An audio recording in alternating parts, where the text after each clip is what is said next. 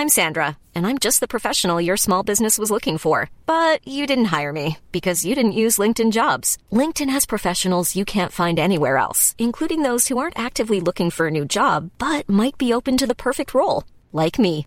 In a given month, over 70% of LinkedIn users don't visit other leading job sites. So if you're not looking on LinkedIn, you'll miss out on great candidates like Sandra.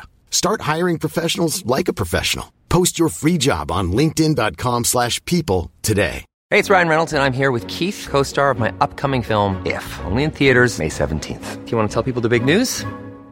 All right, I'll do it. Sign up now and you'll get unlimited for $15 a month and 6 months of Paramount Plus Essential Plan on us. MintMobile.com/switch. Upfront payment of $45 equivalent to $15 per month. Unlimited over 40 gigabytes per month. Face lower speeds. Videos at 480p. Active Mint customers by 531.24 get 6 months of Paramount Plus Essential Plan. Auto renews after 6 months. Offer ends May 31st, 2024. Separate Paramount Plus registration required. Terms and conditions apply if rated PG.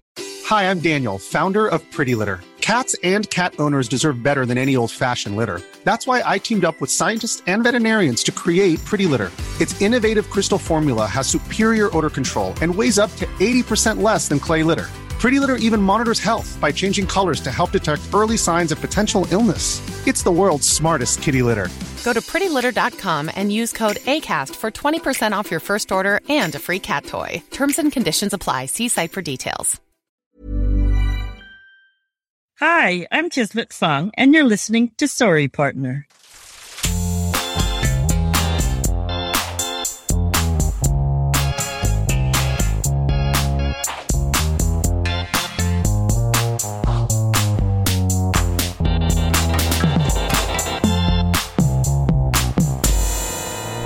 Hello and welcome to Sorry Partner, a weekly podcast about bridge and all things interesting to bridge players, brought to you by bridge partners and friends, Catherine Harris and Jocelyn Starts. On today's program, we talk with Canadian champion Kismet Fung about the joy of problem solving, matters of style, and the importance of having fun, as well as hearing her top tip for developing players. But first, let's kibitz. Hi, Jocelyn. Hi, Catherine. How are you? Oh, I'm great, thanks. How's your week been? It's going well, although I had quite a disaster at the table last night. Ooh. And I, of course, thought, I'm going to have to fess up to Catherine tomorrow and tell her all about it. What happened? Come on. Well, I did one of my aggressive, shall we say, preempts at the 3 level with only a 6-card suit, 6 high card points, no aces. And my partner boosted me to the 4 level with 2 points in her hand. So needless to say, the opponents had all the points, down 5, doubled for 1,100 and a bottom, absolute. But what was the vulnerability though? We were not vulnerable, but neither were they. Okay. They do have a grand on, but I don't think they're ever going to bid it. Did anyone find it? Nobody found it. A lot of people found the small slam, either 6 spades or 6 no trump, but still our 1,100 was worse. But I do think it's a really interesting concept to me, what Andrew said in a lesson about just being aware that when you preempt, there could be a downside. Perhaps if you hadn't preempted, an opponent would hold back from pursuing a slam because they're going to worry about that suit. They don't know that their partner is void. But once they know that we have a fit, they're going to know their partner is void or has a shortage, and they're not going to worry about that suit. And they're, they can just forget about the 10 points in that suit and play with a 30-point deck. So I just thought that was a good illustration. I think I'm still going to be preempting just the same way as ever, but it's a good consideration that I would not have thought about perhaps before Andrew brought that up. So anyway, I learned something, maybe.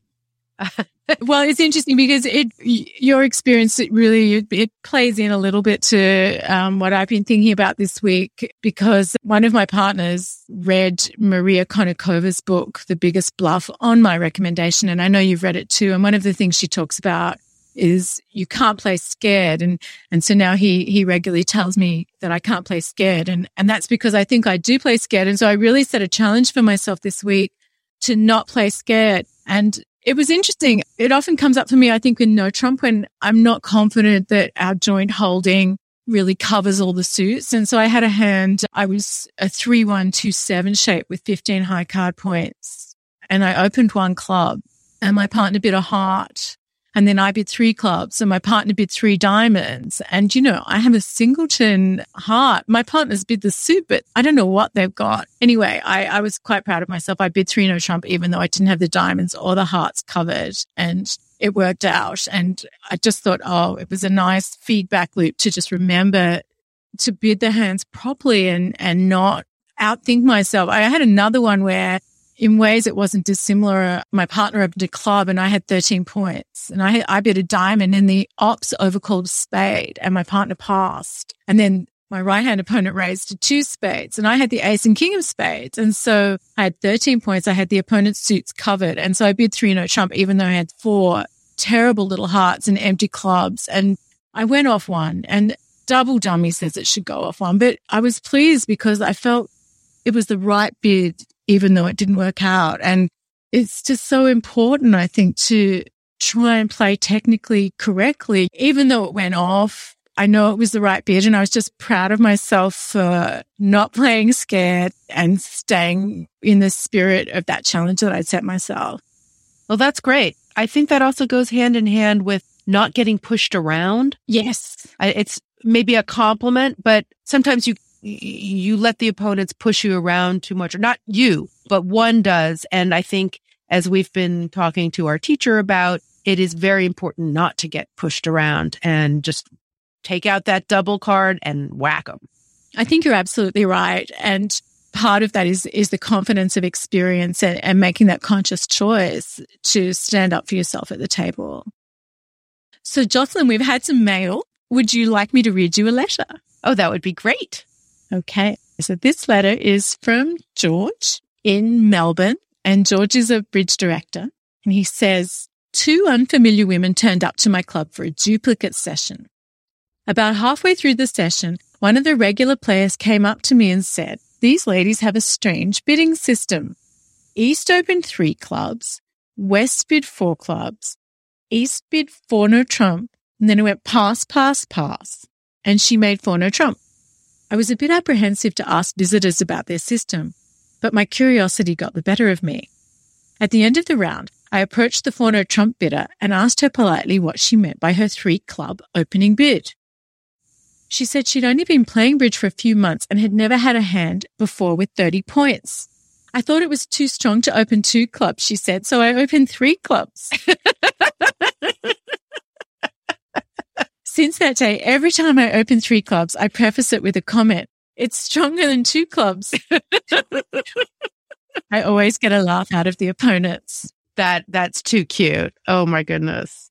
It is cute. That's like that. There's like some trope that goes around about how somebody was in 1 no trump and they were doubled, so they ran to 2 no trump. When asked about it, they said something about, well, 1 no trump is the hardest contract to play in. So 2 no trump is going to be better. But I don't know how true that story is. But it does also remind me, at one point I was on a frenzy to try to recruit people to play. And so I was teaching all my friends to play bridge, and we were having a lovely evening. Literally like 2 hours in, one of my students, a friend, said, "Oh, you mean the clovers?" She didn't know the whole time I was talking about clubs, spades, diamonds, and hearts. 2 hours in. I've got a friend whose husband was really interested in her passion for bridge, but he didn't know how to play, but he insisted on coming to watch her play at a tournament. It was a national tournament, and he sat there like through a whole afternoon watching. And at the end of the tournament, he said, "What's the green card mean?" I certainly don't know. He must have been in the doghouse for something, because he obviously had no idea what was going on. Well, a lot of people would say that I probably need to learn more about that green card than I do. No, it is funny. But when you put yourself in the situation of someone who's just starting out, I mean, I remember all these things that were so confounding to me, you know, from limit raise. Well, that sounded so weak, you know, a limit raise. I mean, it was so limiting. It was bad, but in actuality, it turned out it was actually a pretty decent raise, better than others. You know, oh my God. Yeah. One of my first trips to the club, I got paired up with this man who was quite an expert, but he was a bit of a monster, and so no one wanted to play with him. Which is what always happens when you turn up to a club. But I remember him very patiently explaining to me the meaning of a rough and a slough, because clearly I've been giving the opponents one rough and slough after another. I had no idea what I was doing. And you're like, which one is good, rough or slough? Exactly. If you have a story about misunderstood conventions or bidding confusion, or really any fun or interesting bridge story, send it to us at sorrypartnerpodcast@gmail.com or leave us a voice message. The link is in the show notes. Coming up next, our interview with Kismet Fung.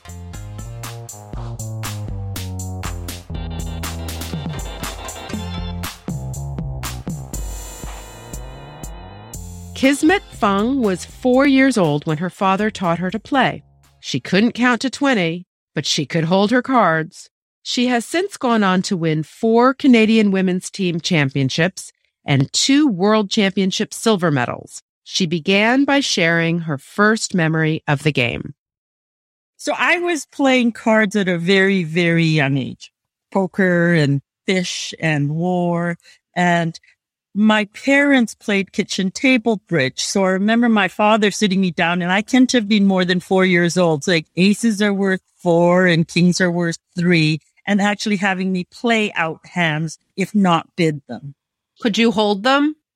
And I would hold the cards. I would be 4 years old holding the cards. Very much so. You could hold the card. But I mean, I wasn't really playing bridge, but I knew aces were worth 4 and kings were worth 3. And I mean, I could barely count, but I knew that much. So then my girlfriends and I, when we were in university, would play cards every weekend. And then once we graduated, we decided, hey, there's a bridge club. So my girlfriend and I went to the local bridge club and said, well, let's try this out. And the novice game was on Thursday nights. We had never taken lessons. We had sort of self-taught. We had no clue what we were doing, and we just had a blast. You know, we were in our early 20s, and we were just having a great time. And then once I got to the club, it was just, you couldn't stop me after that. What is it that you most love about bridge? As I said, I've played all of the card games, but none of them come close to bridge in terms of the problem solving. It just doesn't compare to any other card game. Many card games you play on rote, you follow suit, you take a few tricks. But bridge really has that extra kick to it about problem solving. And I am a problem solver. I just love problem solving. Are there any aspects of the game that you find particularly challenging? Defense. Defense is by far the toughest part of the game because you and your partner really have to be in sync. Declare a play, you are by yourself. You don't have to mesh with anything. Defense, if you and your partner cannot be on the same wavelength, it's a partnership destined to fail. So there's a lot of effort that goes into getting onto that same wavelength, I imagine. Not necessarily. Sometimes it comes. Sometimes when you sit down and you've never played with somebody, you just are on the same wavelength. It's like this person read all of the books I read. You know, we should be married. This is just so perfect. What do you think your particular strength is in the game? I have always wanted to problem solve. I have always wanted to use logic, take all of the facts, like just input them all and spit out the best result. And I do that in life. I do that in my career. And I love that about bridge. You're also a fan of live theatre. So how do you reconcile those two interests? Because live theatre is far from logical. Live theatre is my escape. It's something that I had no musical background in it, and I have always loved. And yeah. Do you perform any live theater or just sit in the audience? Nothing. I have zero artistic ability. I was always given the scientific, logical side, and my artistic brain, it just doesn't function. I forgot to get in line when they were dealing out artistic genes. I missed that lineup. But people often talk about bridge as a combination between art and science, that it's one thing to know how to play, but you also have to have an ability to, read the tea leaves, to understand the nuances. There is an art to the game. There is an art to the game, and I find that is not my strength, is that art. My strength is the science, and I prefer the science. And I succeed better with the science. Would you say that this comes out in terms of table feel, or can you glean? No, table feel I don't think is an art. Okay. Table feel is part of the science. I think there's a science to table feel. There might also be an art, but there is a science to table feel. Can you talk more about that? I guess there's an old bridge expression of know your customers. And so who's on my left? Who's on my right? What can I get away with? Would this person normally fidget? Is this person a fidgeter? That type of understanding of know your customers. And do you consciously find yourself evaluating your opposition in that way? I think you evaluate who's across the table from you or beside you all the time in life and in bridge. But you're looking for different things when you're playing against them in bridge, as opposed to if you're sitting down with them to dinner. You're always in some way evaluating the people around you. I mean, when you bite your tongue because you're not going to say something, it's because you think the person beside you may be offended, right? Indoor voice, outdoor voice. Who can I speak on my who must I speak on my indoor voice with? And who should I maybe only speak, a certain way? Can you think of a time when you were aware that you had understood something about your opponents and that led to a decision that you made at the table? I think all the time when there's hesitation, you always say, why is there hesitation? You find a lot of queens, you find a lot of kings. There are people who are fantastically good at it, but I think everybody to some extent does it. And then you also see that some people always hesitate. So you have to sort of discern that is not this person always hesitation. But yes, I think you do that in every game. Every time you sit at the table, you're wondering, why did that person hesitate? Have you ever knowingly played against someone who's deliberately used that against you, that they're creating a hesitation, they're implying a problem?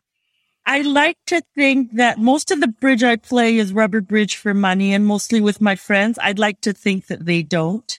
I think that there are people who knowingly do that. Absolutely. And there are those who will, for that reason, always take their time. Yeah. We were hoping to ask you about your best and worst board of the week. I wanted to say that I have been doing commentary for the U.S. ladies finals, their team trials.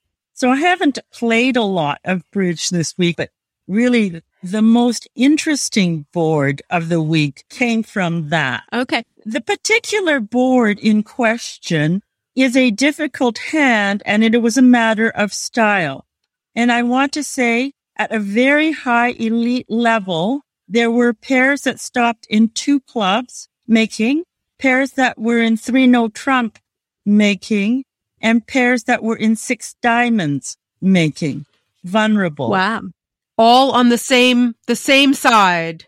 All on the same board, and it was based on one hand and the style you use of bidding that one hand. And I wanted to give you that one hand because I certainly was with the commentators on this. And the hand is 3 spades to the king, queen of hearts, singleton, ace, 10, 6, 2 of diamonds, ace, king, 10, 5th of clubs. So this is a 16-point hand, and it is traditionally one of the most difficult hands to bid because you have 4 diamonds and 5 clubs. So some people elect to open it 1 diamond because they don't feel they have enough to reverse. Right.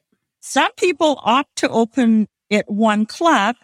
You lose the diamond suit and you really are stuck for a rebid because you can't really rebid 1 no trump. What was Responder's bid? So Responder would bid 1 heart in most systems. Not in all systems, in most systems. And then, so if you choose to rebid 2 clubs, not unreasonable, you play it there. Thus, you have those playing it in 2 clubs. If you choose to reverse this hand, which I chose to do, which I had said to the commentators, and I was alone amongst the panel in choosing to reverse this hand. So a club, partner will bid a heart, I would bid 2 diamonds. Partner now comes alive with 3 diamonds. So now, which in most reverse system is a positive hand. Otherwise, there are many artificial steps along so that you can sign out in diamonds. So 3 diamonds over 2 diamonds is now very forward going. And so you will either get to 3 no trump, probably not 6 diamonds, probably only 5 diamonds, which is fantastic little contract, both of those. Kudos to the people who were playing a strong club system. And they were the ones who got to 6 diamonds. Because now Responder, who has the King Jack 5th of diamonds and an outside ace, and that is the entirety of Responder's hand, will come alive over opposite of 1 club and tell you, oh, I have a 5-card diamond suit and I have 3 controls and I have a variety of things. So I thought that this was certainly the most interesting bit. And it just goes to show how many disagreements and how many styles can happen in bridge.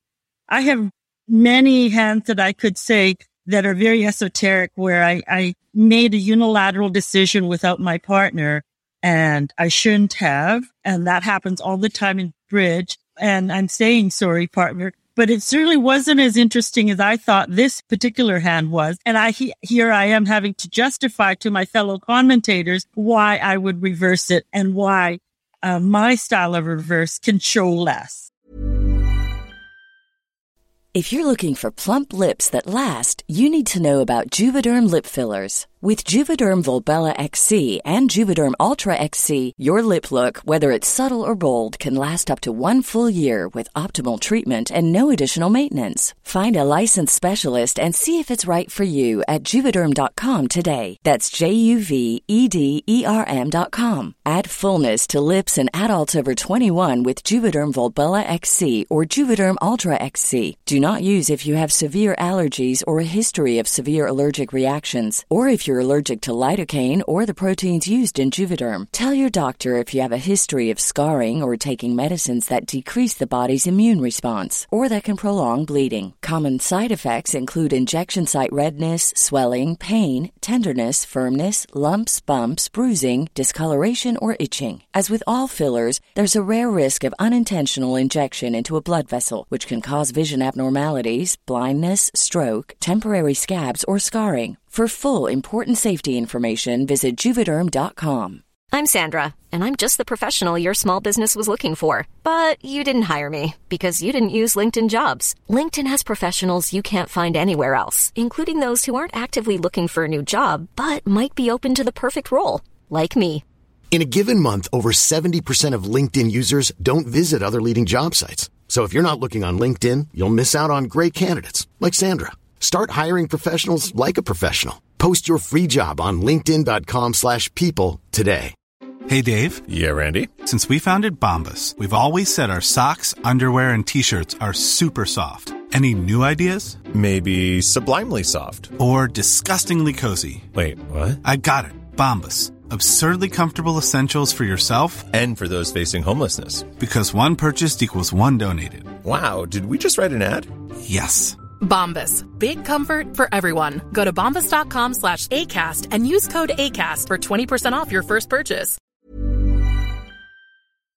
I think what's interesting about it is that it captures how divergent your end result could be based on whether you play a precision, strong club, or whether you deem this hand good enough to reverse because of the aces and kings, or what if somebody were to open it one no trump? And that was exactly what the panel said. There are many who would choose to open it one no trump. Now, the rules about that have changed significantly. Right. In the past, you could not have an agreement with your partner, which showed shortness in a suit. Right. And I don't know where the rules are today. And that was part of the debate, because then you avoid all of your legal problems. And then you get to say to your partner, sorry, I missorted my hand when they're looking for you. No, that's a really interesting one. I agree. How would you describe the styles that would contribute to the various approaches to the bidding? For example, do you think of yourself as a more aggressive bidder? Is that why you would have bid the reverse? No, I think a lot of it has to do with the generation that you learned bridge at. There was a time when reverses had to show strength. They were game forcing. And I was when I learned bridge, a reverse was one king better than an opening bid. So a lot of that has to do which generation. And a lot of that is aggression comes with the generation also, for sure. What about regional differences? Do you think that plays a part as well? In certain hands, absolutely it does. I know that where I'm from, we tend to splinter, mini splinters, and everything is a splinter. And that is not the norm. It must be a Commonwealth thing, because my partner, Catherine, has taught me all about mini, maxi, mega, and which I never used to do. And I'm still dipping my toes into it, but I do like it a lot. Yes. And then that I attribute that to where I'm from, Western Canada. That's very, very popular. Certain conventions are very regional. Do you have a favorite tournament that you like to play particularly? I like all of the nationals, all of the NABCs. I like them because you are at a bridge level that, you can play against the best in the world. How many sports can you go to where you sit down against world champions on a consistent basis? I like it because of the camaraderie. Most of my friends, my very, very good friends live thousands of miles away from me. The only time we see each other is at these tournaments 3 times a year. So by far, those are my favorite tournaments. What's the strangest or most unexpected thing that's ever happened to you at a tournament? So before the World Championships in Philadelphia, I was scheduled to go with the Canadian ladies team because I had won the Canadian Ladies Championship. But I had also intended to play mixed pairs after that. And I had lined up a partner 18 months in advance of that. And closer to the time of the tournament, he said to me, well, we haven't really practiced. We don't have a system. I don't think I can play with you, which was okay. I've been down before. It's okay. I'm okay with this. So I was actually quite unhappy. And I talked to a very good friend of mine who we had never played before, never, but we had been friends for a while, Brian Blubach. And he said, I'll play with you. And I said, will you really? Because he had a client for another part of that tournament. And so we had never sat down before and played, and we played. And it was one of those things, we were just on the same wavelength. We've got a drop dead stamen option wrong. We got a 1 club 2-no trump option wrong. So we played in 2-no trump as opposed to 6 or something. And we still wound up with a silver medal. Amazing. A world championship medal. So being dumped and ending up with a silver medal is a really strange thing to happen with a partner that I'd never played a hand with before this.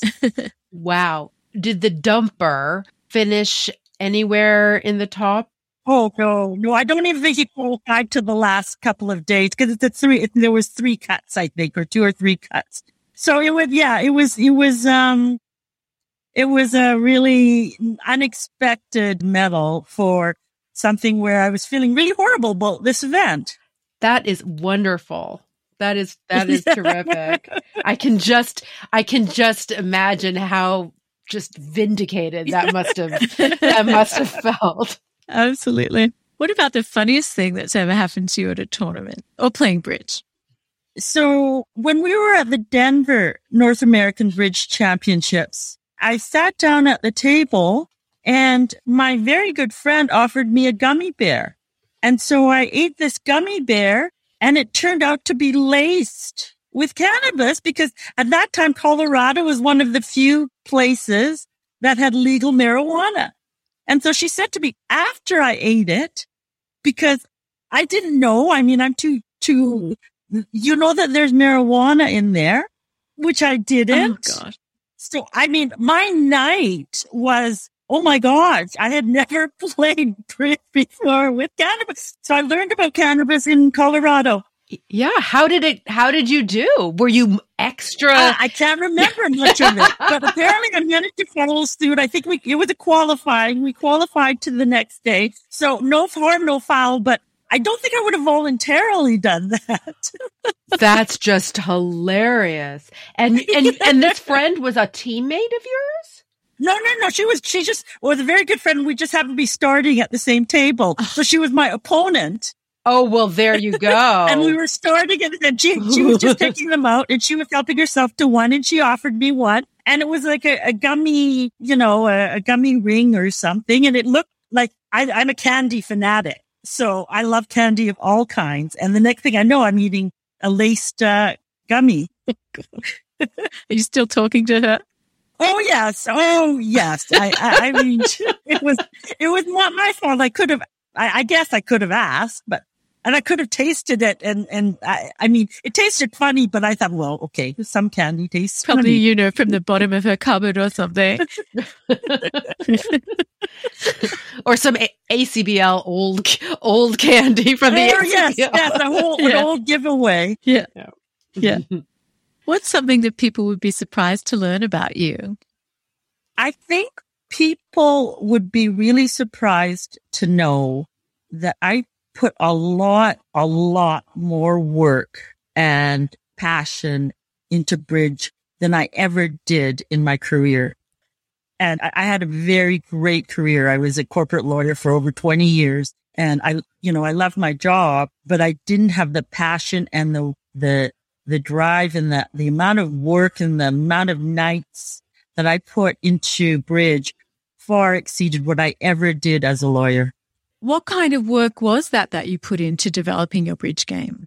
So initially, it is making sure you know all of the suit combinations and, the basics, the reading up, all the so-called definitive textbooks on how to evaluate your hand, all of the suit combinations. Later on with partnerships and just doing hours and hours talking about systems, doing a lot of the exercises that are available as a partnership. And it's just reading and doing all of the work.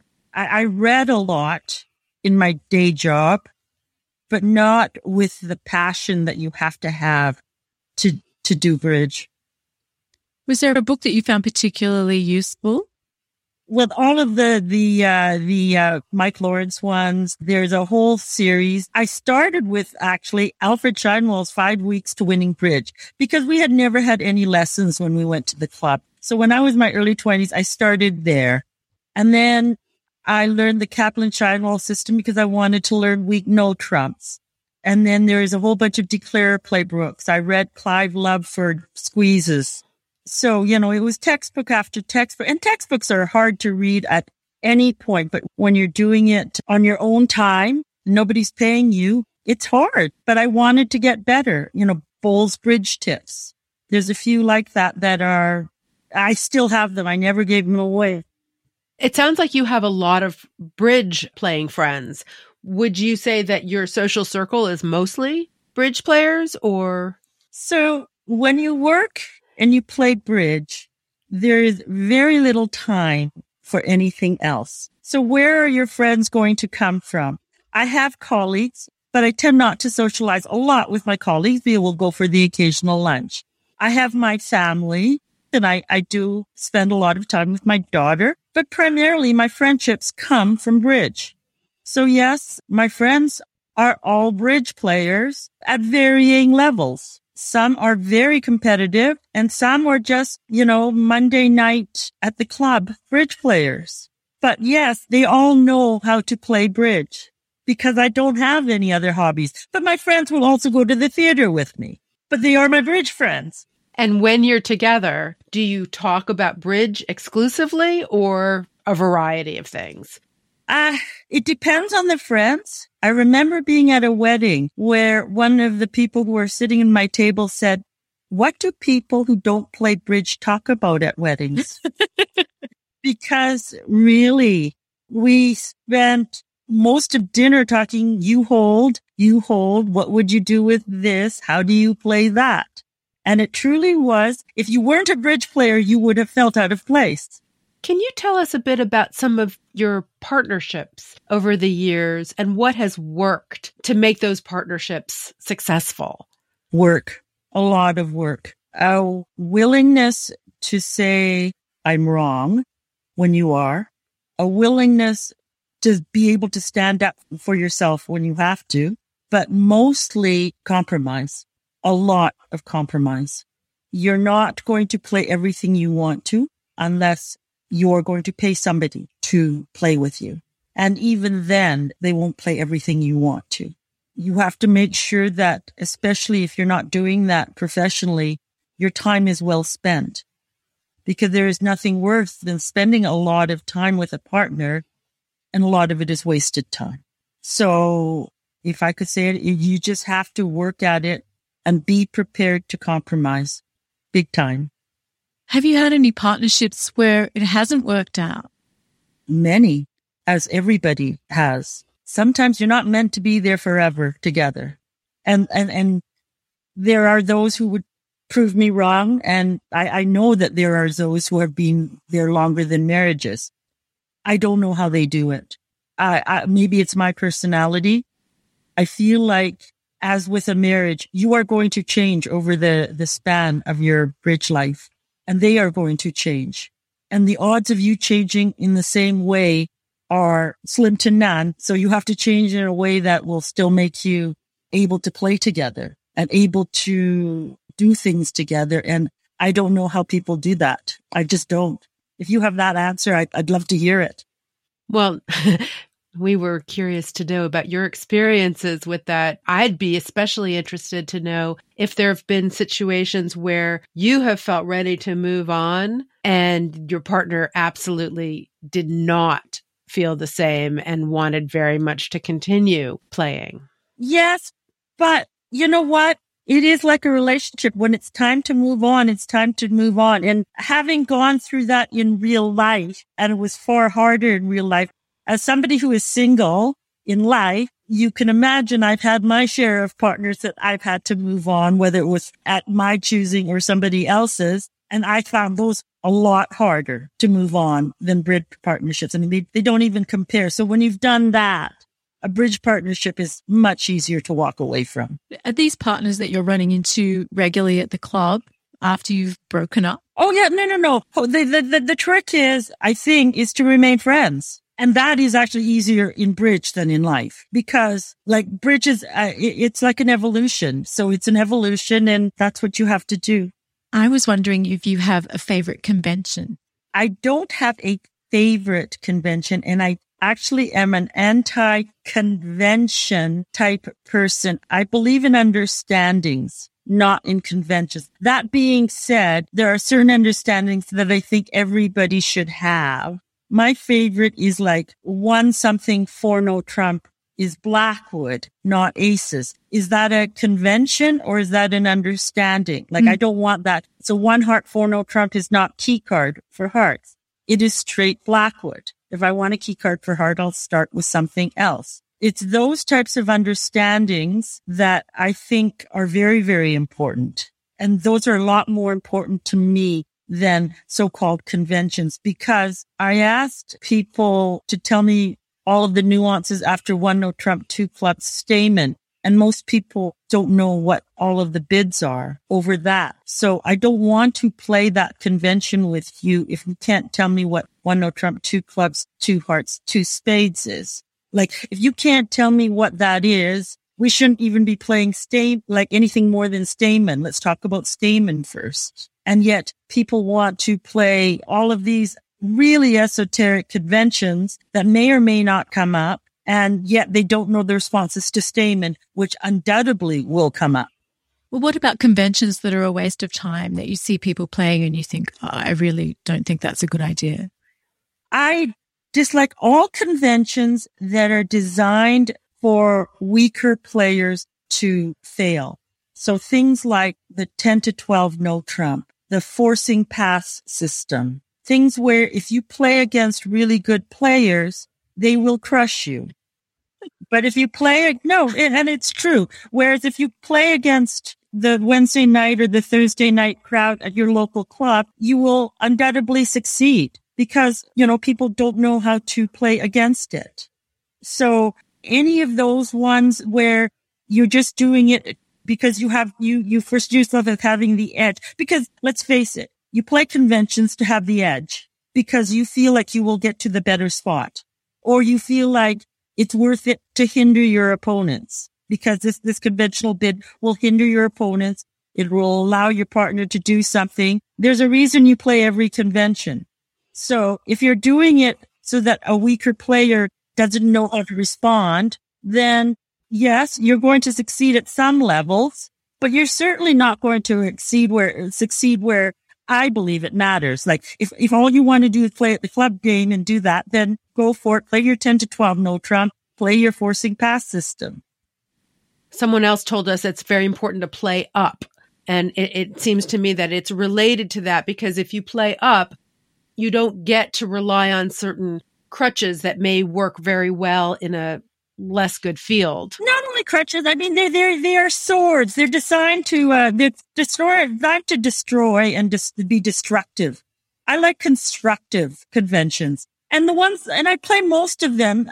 The ones I don't play are the ones that just require too much memory. For example, Gazilli, which I am told is a fantastic system. I am told. I was ready to learn it, but another friend of mine said either play all of it or none of it. Don't play pieces of it. And if you wanted to play all of it was 17 pages. And for the number of times it came up, it wasn't worth the 17 pages of headache. If I had a partner all the time or three partners and they were all playing it, I would take the time to learn it because it is one that is a good convention, but it just, the frequency wasn't worth the brain power. What's the best bridge tip or advice that you've ever been given? Have fun. If you're not having fun, why are you there? Isn't that the most important thing? If you're taking time away from everything else, you're putting a lot of effort into it. So you must not be doing that because it's torture. It's exhilarating when you do something right. And you see it, you succeed. That's why you're doing it. And that's part of the fun. And even if you're disappointed, because you will do a lot of bad things, that doesn't take away from the fun of, okay, let's try to do better. But just continue to know that you're in this to have fun. Thank you so much for joining us today. We really appreciate it. No problem. It was wonderful. Thank you so much. Thank you. And that's the show. Thanks to Kismet Fung. This program is produced by Catherine Harris. Our theme music was composed by Jocelyn Starts and produced by Daniel Graboy. Send your bridge stories and comments to sorrypartnerpodcast@gmail.com or leave us a voice message. The link is in the show notes. We'd love to hear from you, but be nice or we'll call the director. Until next week, play well. May all your finesses be on side. And remember, as Kismet says, have fun. Thank you, partner. Thank you, partner. Bye. Bye.